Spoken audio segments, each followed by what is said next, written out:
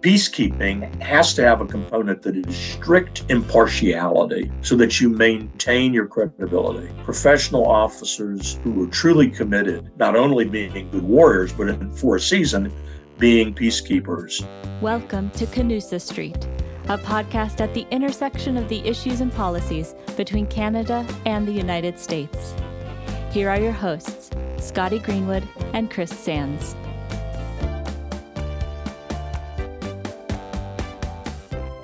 Welcome back to Canusa Street, everybody. I'm Scotty Greenwood with the Canadian American Business Council, and I'm joined by the ever-fabulous Professor Christopher Sands of Woodrow Wilson Center. Hey, Chris. How you doing?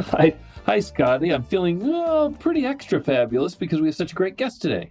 We do have a great guest today, Chris. I'm very excited. We're gonna take a walk around the world, and we're gonna take a walk through history with a very distinguished American who has also written a book that we will describe. It's called Yanks and Blue Berets, American UN Peacekeepers in the Middle East. And not only is it an American story, but there is a Canadian angle to this. And Chris, just in full disclosure for our listeners, and we will get into this, but my brother, Colonel Mike Fallon, is featured in this book, and that's what got me interested in it. And we're very lucky that Colonel Lingamfelter, Colonel L. Scott Lingamfelter, the author of the book and a recovering politician, is joining us. And why don't I turn it over to you to introduce him properly, and then we'll get into what I think is going to be a really wonderful dialogue. Absolutely, Scotty. No, thank you very much for teeing up the personal connection. Colonel Scott Lingamfelter is a retired U.S. Army colonel, former delegate in the Virginia House of Delegates, and he's the author of the book you mentioned, Yanks and Blue Berets. He's originally from Richmond, Virginia, graduated with a BA in history from the Virginia Military Institute, and has an MA in Government and Foreign Affairs from the University of Virginia. He went into the military and had a very distinguished career, including assignments worldwide, reaching, obviously, the rank of colonel. But notably, he served as a military observer with the United Nations Truce Supervision Organization and participated in combat during Operation Desert Storm. He commanded significant military units during his military career, including the Army's largest multiple launch rocket system, MLRS battalion in South Korea. His expertise was crucial in the 93-94 North Korea crisis, which some of us remember very keenly, and retired in 2001 after 28 years of active duty. Post-military, he supported the U.S. Missile Defense Agency strategic planning, worked in emergency management, homeland security, and border security. Served in the Virginia House of Delegates 2002 to 2018, so he's a recovering Army officer and a recovering politician, which is double recovery. That's always a good sign, where he represented Prince William and Fauquier counties. He's a published author, and the book is what we're here to talk about, which is a book, Colonel, about the U.S. military in United Nations peacekeeping operations in the Middle East and elsewhere. So, Colonel, thank you very much. This is a story that those of us who follow Canada, we know about Canada's Blue Berets, but I think sometimes we don't know as much about America's. Well, thanks for having me, all of you, and I'm delighted to talk about this book. So why don't we get at it? No, please. Let's do it. And let's start, Colonel Lingamfelter, with so the UN as an entity in this day and age where it's 2023 is back in some ways in the limelight because of what's happening with Russia, Ukraine. But there were some years where people in the US in particular wondered why we would be part of the UN. And I think your book that explores the role that you played in UN peacekeeping as well as other forces is really interesting. So maybe let's start with, what were you hoping to accomplish with the book, and kind of why did you write it? Well, it's a great opening question. It's one that I usually tackle straight away when I talk about the book and when I lecture about it.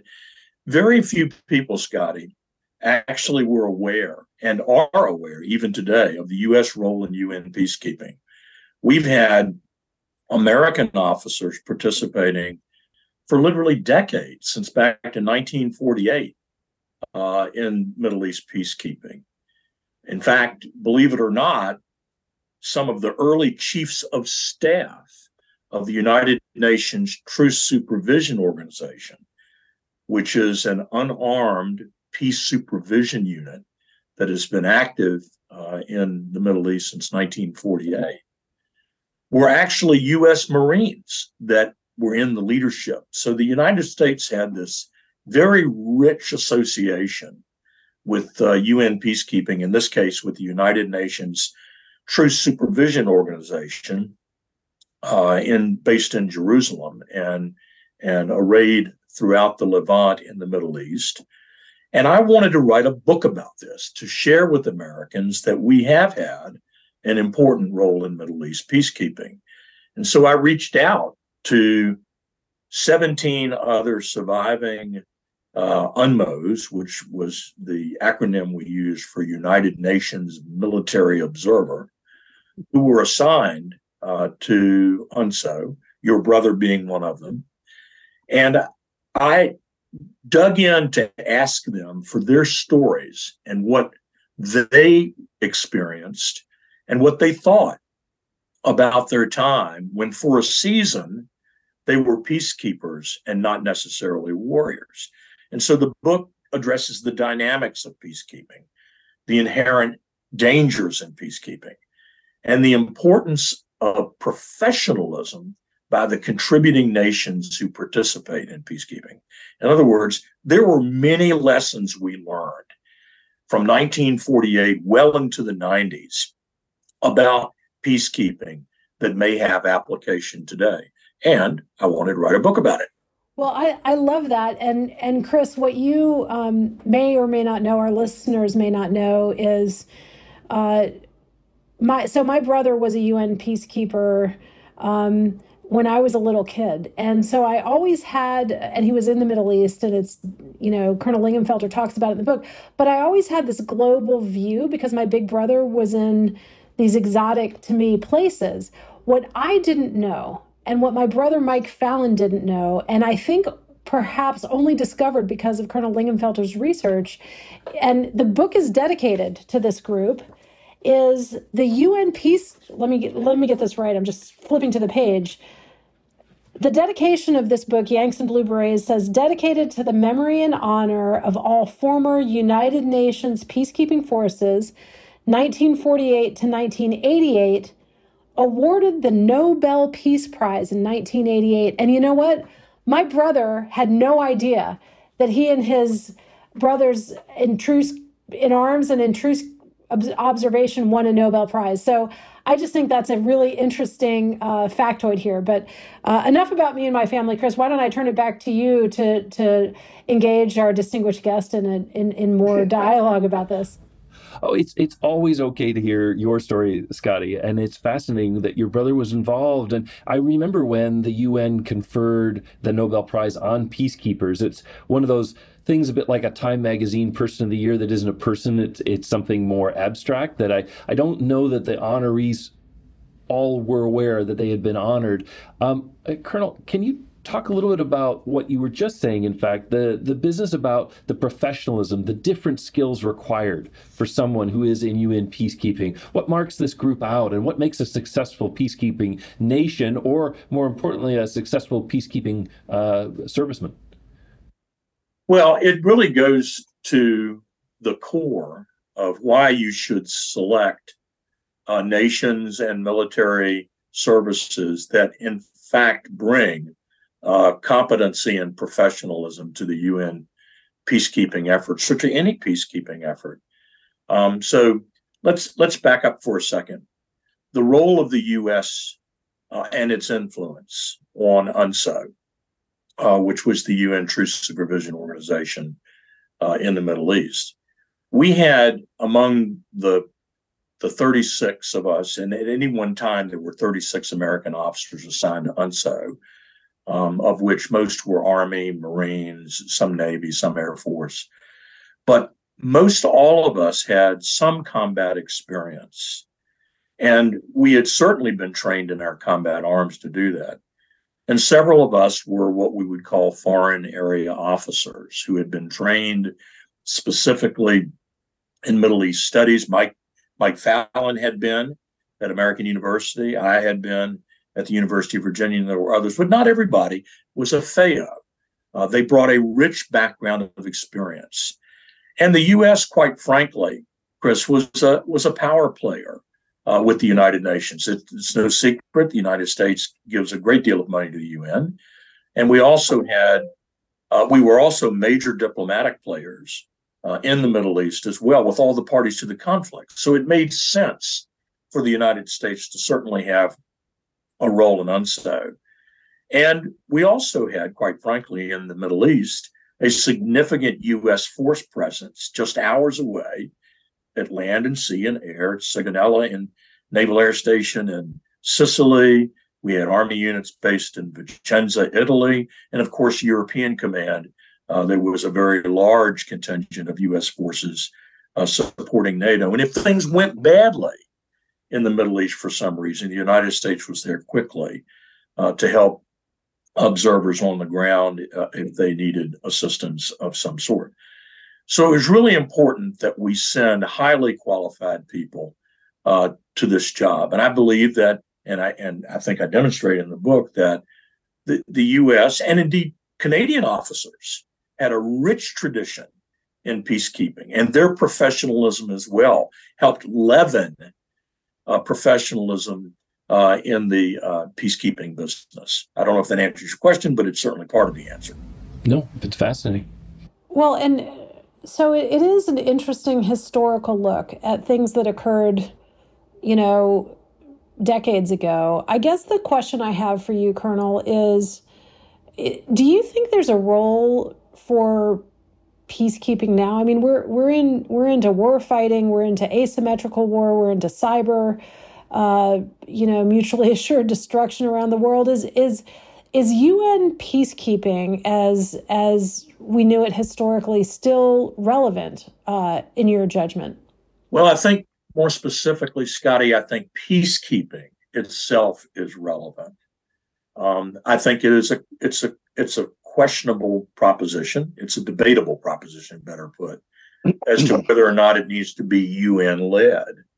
But nonetheless, there were some real lessons that we learned from our experience in the Middle East. For example, American lessons, the things that we learned as American officers.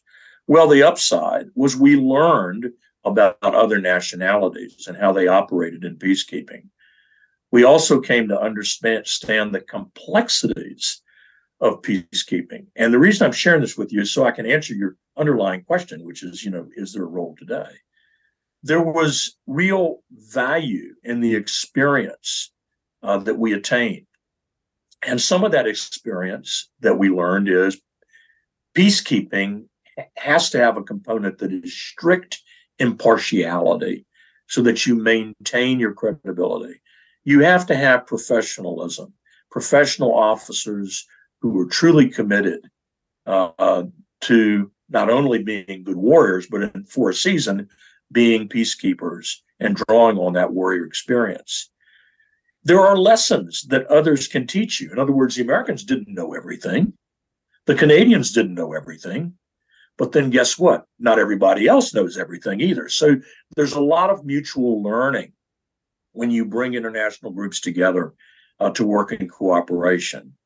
And it also very much helps with future relationships that may be outside of peacekeeping, say within some other military coalition. So what's the downside that we learned? The downside of our experience? Peacekeeping is inherently dangerous. We had one of our contributors, Colonel Lenny Subko, who Mike knows and was a Marine there just before I arrived, actually, who said, you have to understand one important truth. Everybody lies. And what he was trying to get across is that in a very contentious environment where you're doing peacekeeping, you can't trust everything that the combatants or the parties to the conflict tell you. So it's really important to be impartial, and it's really important to build trust, because if you aren't trustworthy, quite frankly, you could be killed. And I write about that in the book. And you sure do. Well, go ahead. And I was just going to say, if nations contributing forces regard peacekeeping as some kind of one-off operation, Scotty, the parties to the conflict will immediately understand that, and they will begin to push back and undermine the peacekeeping operation. Well, exactly right. And you make another point in the book, Colonel, which is how awkward it is to be assigned as a peacekeeper to a region that does not want peace. So we're going to take, or isn't looking for peace, and a region that wants to fight each other and they want to win. Both sides want to win, whether it's Israel, whether it's Palestine. But we're going to take a quick break. And when we come back, I know Chris has some more questions for you. And I also want to bring it to the modern day. So we'll be right back. What did Prime Minister William Lyon Mackenzie King and President Woodrow Wilson have in common? Yes, they both led their countries during wartime, but they were also the only leaders of their countries to hold a PhD. At the Wilson Center's Canada Institute, we follow these academic civil servants to bring the public the best nonpartisan research and analysis. We're the only think tank in DC focused on this vital relationship. So in addition to the great repartee you get to hear on Canusa Street, head over to wilsoncenter.org to check out the Canada Institute's work and events. Welcome back to Canusa Street, everyone. I'm Chris Sands, and I'm here with the fabulous Scotty Greenwood. See, two could play that game, Scotty. And our special guest, Colonel Scott Lingamfelter, who has written the book Yanks and Blue Berets, talking about the American experience with UN peacekeeping.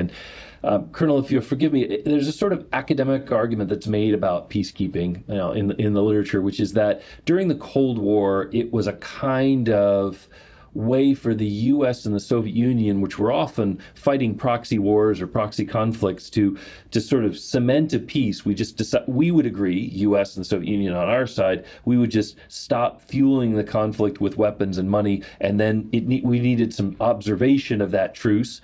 And so great, the Canadians were there, maybe others.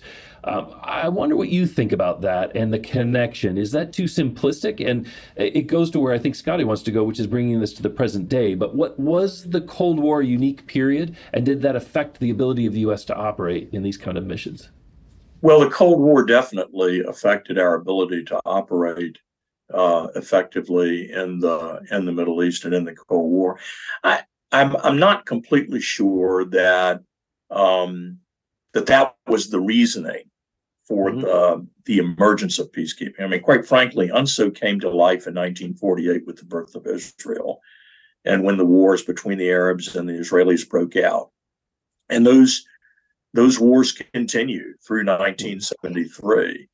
And when 1973 occurred, and we separated the warring parties in the Golan Heights, of which, by the way, Canada was a major player, even though the United States negotiated, Henry Kissinger actually negotiated the agreement that put the United Nations UNDOF, the Disengagement Observer Force, in the Golan Heights to separate the Israelis and the Syrians, that was the advent, quite frankly, of the Russians actually contributing, then the Soviet Union, military observers to UNSO. Before that, they were not part of it. And so that really doesn't show up until much later in the Cold War, indeed, just a decade and a half before the fall of the former Soviet Union. So the peacekeeping objective early on was to do just that, to separate the Israelis and the Arabs and calm things down. We'd just come out of World War II, and here a major conflict was already erupting in the Middle East. It had already forced Great Britain out of the former Palestine. And so it was very important for the United States and the UN to bring some sort of peace regimen to the Middle East at the time. So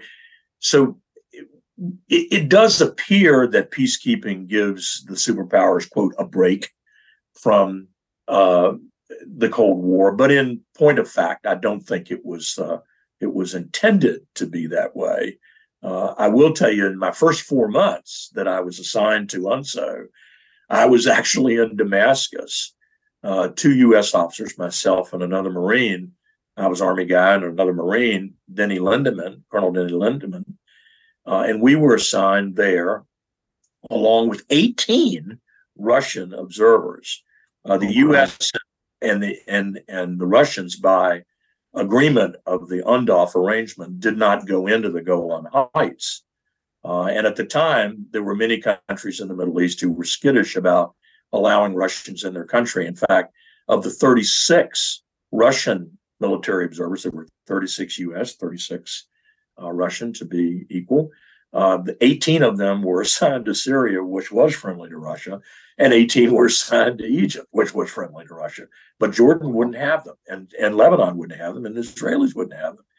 And so there were 2 U.S. guys and 18 Russians, and the Russians and the U.S. guys, actually, we got along very, very well. We learned a lot about each other.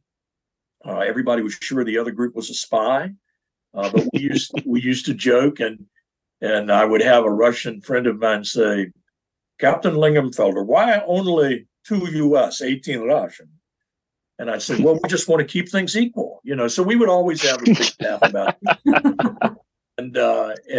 But it was all in good fun, and we did learn a lot. And I had been, as I said, studied Russian foreign policy in grad school, so I brought a bit of knowledge about Russia along with me, so we had good fun debating it. But no, I don't think that it was a Cold War inspired thing as much as it was just realpolitik. You want to divide these people from fighting each other.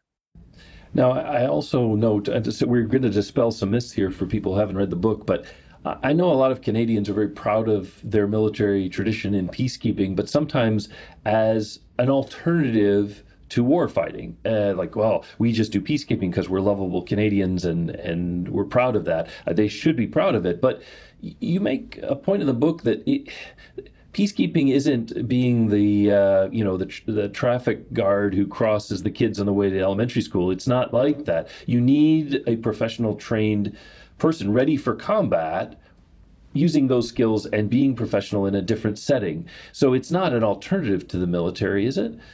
To regular military defense? No, it's not. In fact, in point of fact, good warriors who have the expectation that their country will be on a peacekeeping mission need a formalized training program. You know, when we showed up in the Middle East, Canadians, Americans, I mean, there was a rich contribution. I mean, Argentina, Australia, Canada, Denmark, Norway, Sweden, the Netherlands. I mean, I've left a bunch out, but there were quite a few there. And the first thing that we would do is go to our training of 3 or 4 days, our formal peacekeeping training, which quite frankly was fairly thin and irrelevant. I mean, it was basically driver training. It was learning the regulations of the UN. It was how not to resist if you're, parties to the conflict were to steal your personal equipment and so on and so forth. Lacking totally, both Chris and Scotty, lacking totally was any real discussion about how you de-escalate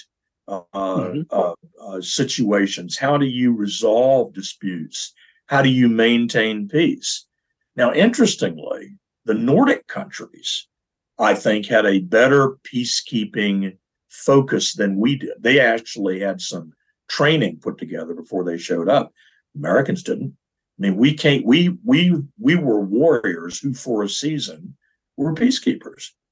And I do think the Canadians had a better grasp of what to expect when they arrived than some of our U.S. compadres. I used to say some of the best peacekeeping training that I got was when I showed up. The Mike Fallons and the Lenny Supkos and the Denny Lindermans and the Joe Services and the different people who Verge Bozeman's of the world, all Americans who basically had been there for a while, could hand off to newbies what they had learned. And that was some of the best training that we got. But that's not the ideal. The ideal is to have something that truly gets military observers ready for this work.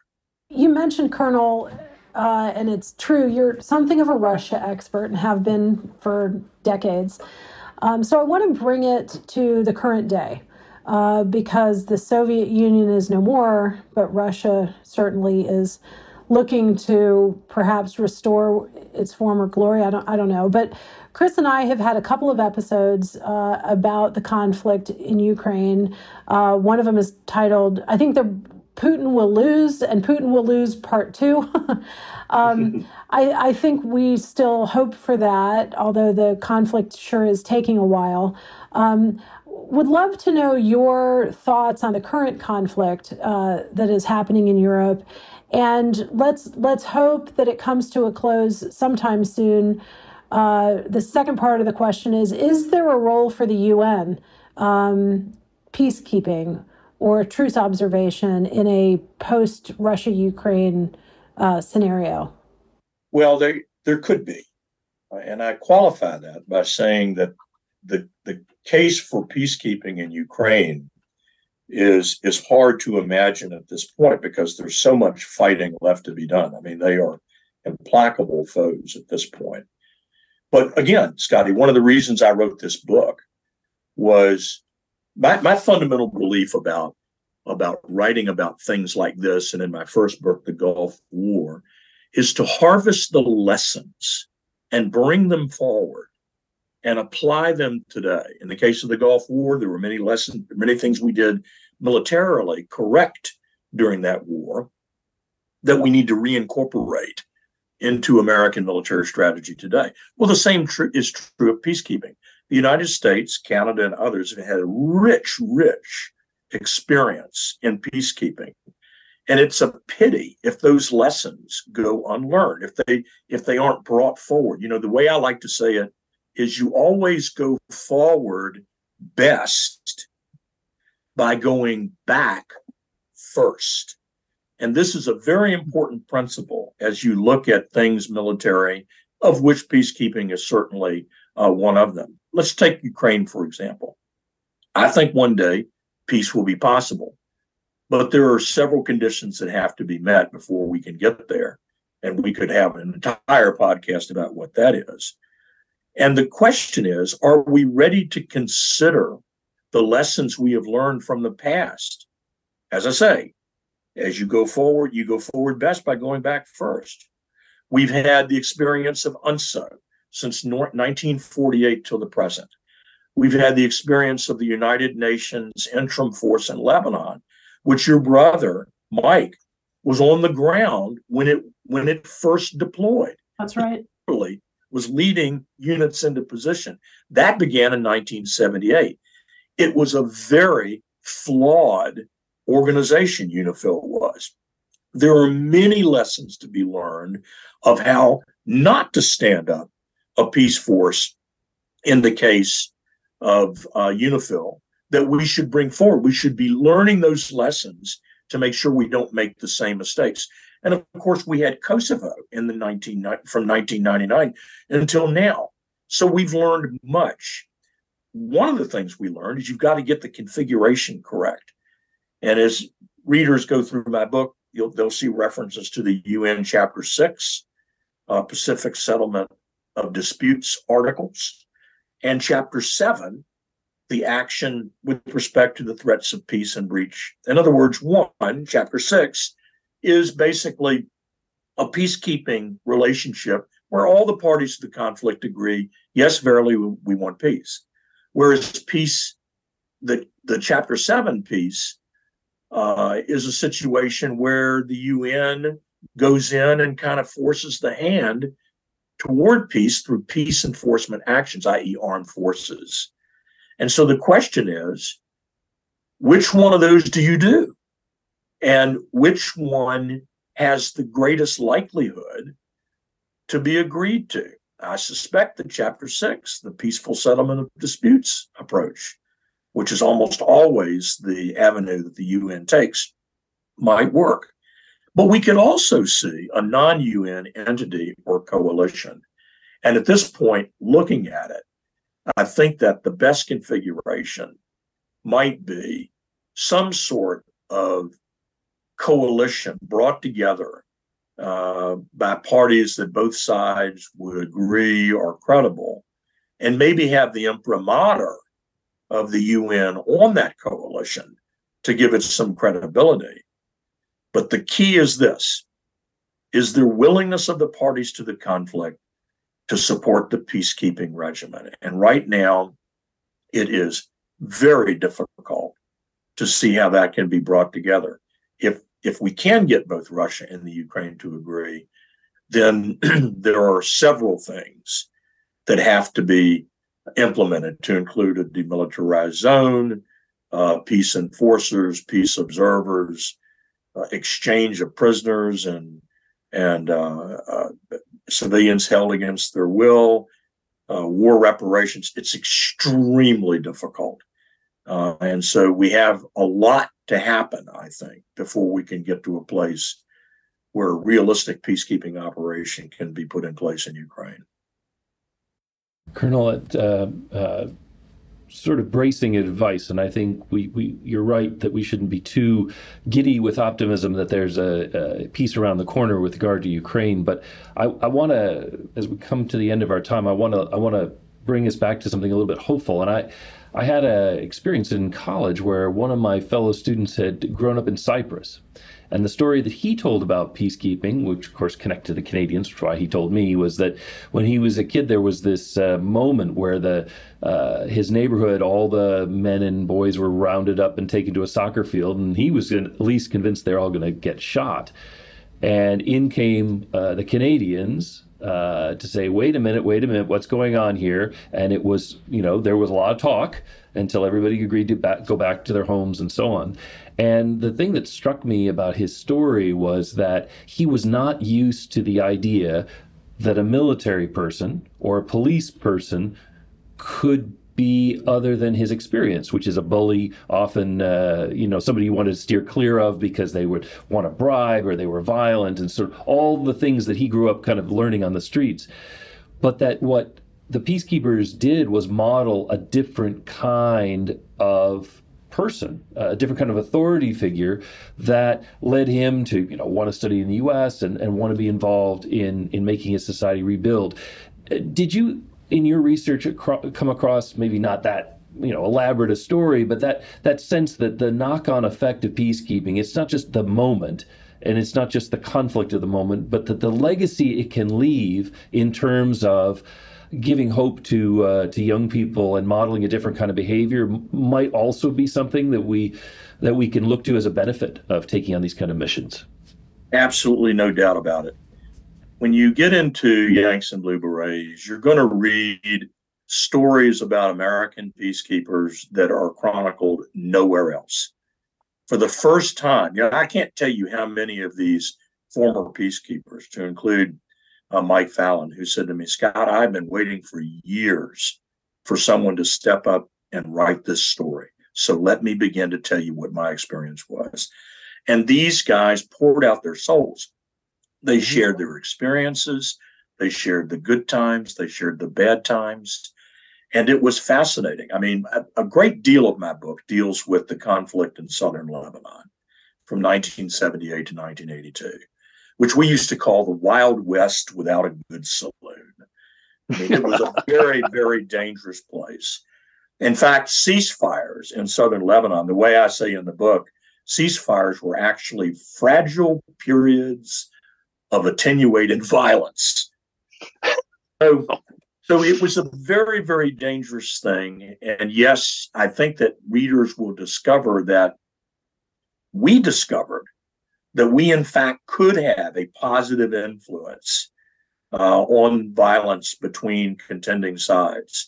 There is something that can be exceedingly naughty, though, and that is the nature of multi-layered conflict. This is something that we learned, and I write about in the book. I call it the intolerance of ambiguity, which is really, Chris, an attitude of those who are unable or unwilling to recognize the multifaceted, multi-generational, and stratified nature of conflict in the Middle East. Most of us who showed up there, Americans, Canadians, and everybody else, didn't begin to appreciate how difficult that was.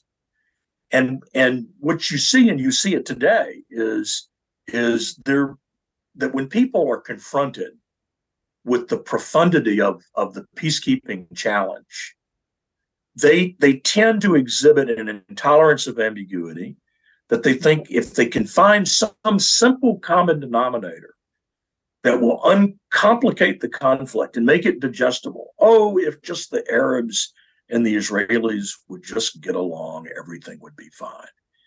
That completely ignores all the inherent conflicts within Arab society, the inherent conflicts within Israeli society, the outside influences on those conflicts from other countries. And so it's very, very important to understand that peacekeeping is a complex business. And when you send people in to do peacekeeping, they cannot fall prey to the intolerance of ambiguity. They have to understand the nature of the conflict that's in their lap. And if they do, Chris, if they do, Scotty, then remarkably good things happen. And I write about those in this book. And I think readers will be truly impressed with the professionalism of Yanks and Blue Berets and our Canadian brothers who were there as well, who worked just like we did every day to prove the cynics wrong, that we, in fact, could make a difference. And I believe we did. And so it's very important, however, that good, well-trained UN observers rely on their wits also. And that really means pulling forward some of the skills you learned as a warrior and apply them in a credible way to peacekeeping. And it can be done, but it is not easy. Absolutely. Well, thank you, Colonel. And I wanted to mention for the listeners, the book's full title is Yanks and Blue Berets, American UN Peacekeepers in the Middle East. It came out notably on the 4th of July in 2023, a great release date, I'm sure symbolic in many ways.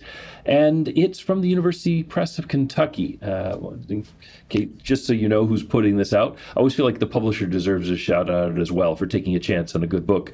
But thank you, Colonel, for taking a chance on us and being willing to come and share your story and share a little bit about the book here on Canusa Street. Well, and Chris, before we wrap, and Colonel, before you say your last word, I just want to point one last thing out, which is in your introduction, you really tell a story of some remarkable people, remarkable military people, and you highlight them all by name. But I want to just take this moment to say, you write, I would be remiss, however, if I did not highlight the role of Colonel Mike Fallon played in not only providing input into the work, but for his courage and unique participation in establishing UNIFIL following the Israeli invasion of southern Lebanon. He provided remarkable details on how UNIFIL came into being, et cetera, et cetera.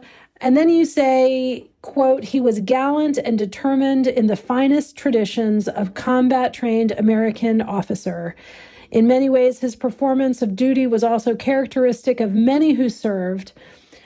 We were all in, as the saying goes, but Fallon was extra all in, regardless of the danger. He was an exemplary Yank in Blue Beret. So thank you for writing about your story, my brother's story, and all of these really instrumental service members from Canada, the United States, and around the world who did their best in the Middle East. So I just wanted to say thanks for that.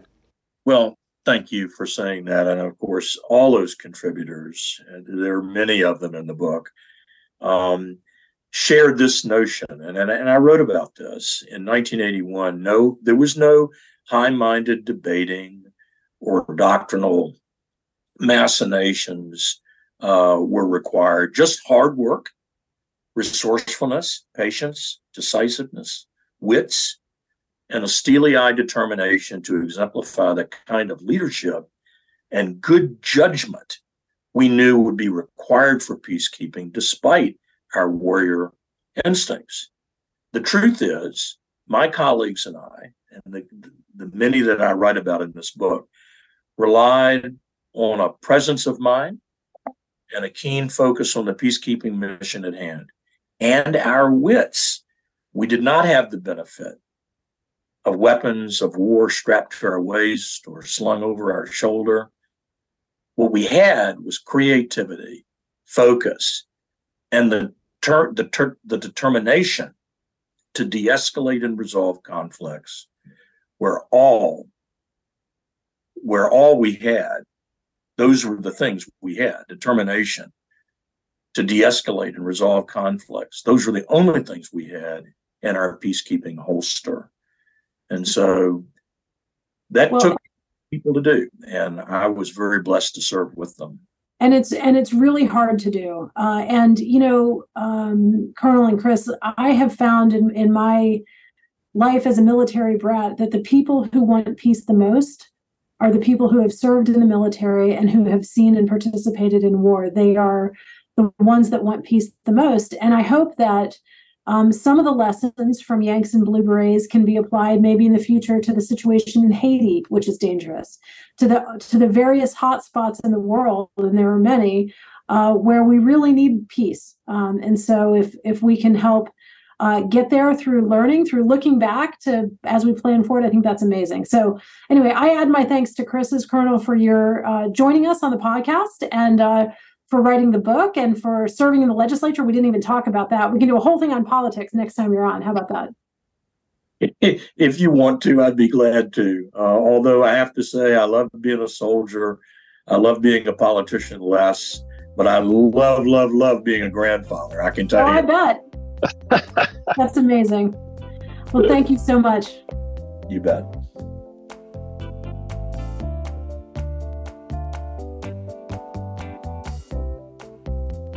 Well, Chris, this is not going to be a big surprise that this is my favorite podcast of all time, because I get to brag about my big brother, Colonel Mike Fallon, United States Marine Corps, the Nobel Prize that he and every one of his comrades won in 1988 that he didn't know about until this book came out. So thank you to Colonel Scott Lingamfelter for writing the book, for talking to us, for coming on the podcast, and for letting the guys know that they won a Nobel Prize. That's no small thing. No small thing at all. And remember, that Nobel Prize covered the Canadians involved as well. I mean, it really is an international effort. And so many people who we know on both sides of Canusa Street have taken real risks for peace and stuck themselves out there. And it isn't, there's a romantic element of it. We think, oh, peacekeeping is very noble, but it's hard work. It requires absolute professionalism and real guts, because you're not hiding behind, a whole row of tanks. You're in close to people, and you have to find that professionalism in yourself to not be goaded into conflict. As the colonel said, when somebody steals your gear or you're in a situation where your instinct might be to push back, but you have to rein that back in and model peace in the way that you deal with people. Well, yeah, and in the book outlines, you're in a war zone and you're unarmed. And, for special forces guys like my brother, that had to be a heck of a situation. But I'll tell you, the other link, if you will, is to modern day, is we're about to start a big presidential campaign here in the United States of America. And there is a former U.S. ambassador to the United Nations, Nikki Haley, who is running for president. So you think about the UN, and I think a lot of people right now think about climate change, because the UN is trying to forge global consensus and enforce it on climate change. But peacekeeping is something that hasn't been in the news lately. But you've got a UN ambassador running for president, and of course, a former UN ambassador who was ambassador to Canada. That's the Honorable Kelly Craft. So the UN is, I think, I don't know if I want to say it's seeing a resurgence, but I think it's something that people that came up in the 80s talked a lot about. Perhaps not since then, but I think now is the time again to be thinking about the role of the UN in the world. The role of the UN and what things we turn to the UN to do that may have to be done because they're worth doing outside the UN. And I think about peacekeeping and the difficulty of getting Russia and China not to veto missions if they're not 100% happy or if they're trying to send a message. This work is important, and if we have the means, we really have to take those risks and get involved in situations. And if the UN is an umbrella for that, fantastic. The Blue Berets are very fetching, but the main thing is it's the troops, it's the people. That's the irreplaceable part. And there's so much conflict in the world. It's just great that Canadians and Americans together have found ways to counter it. That's exactly right. Well, always good to see you, my friend, and we'll see you next time on Canusa Street.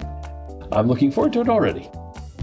This podcast is brought to you by the Canadian American Business Council and the Wilson Center. If you like this episode, help others find our show and give us a rating on Apple Podcasts or Spotify.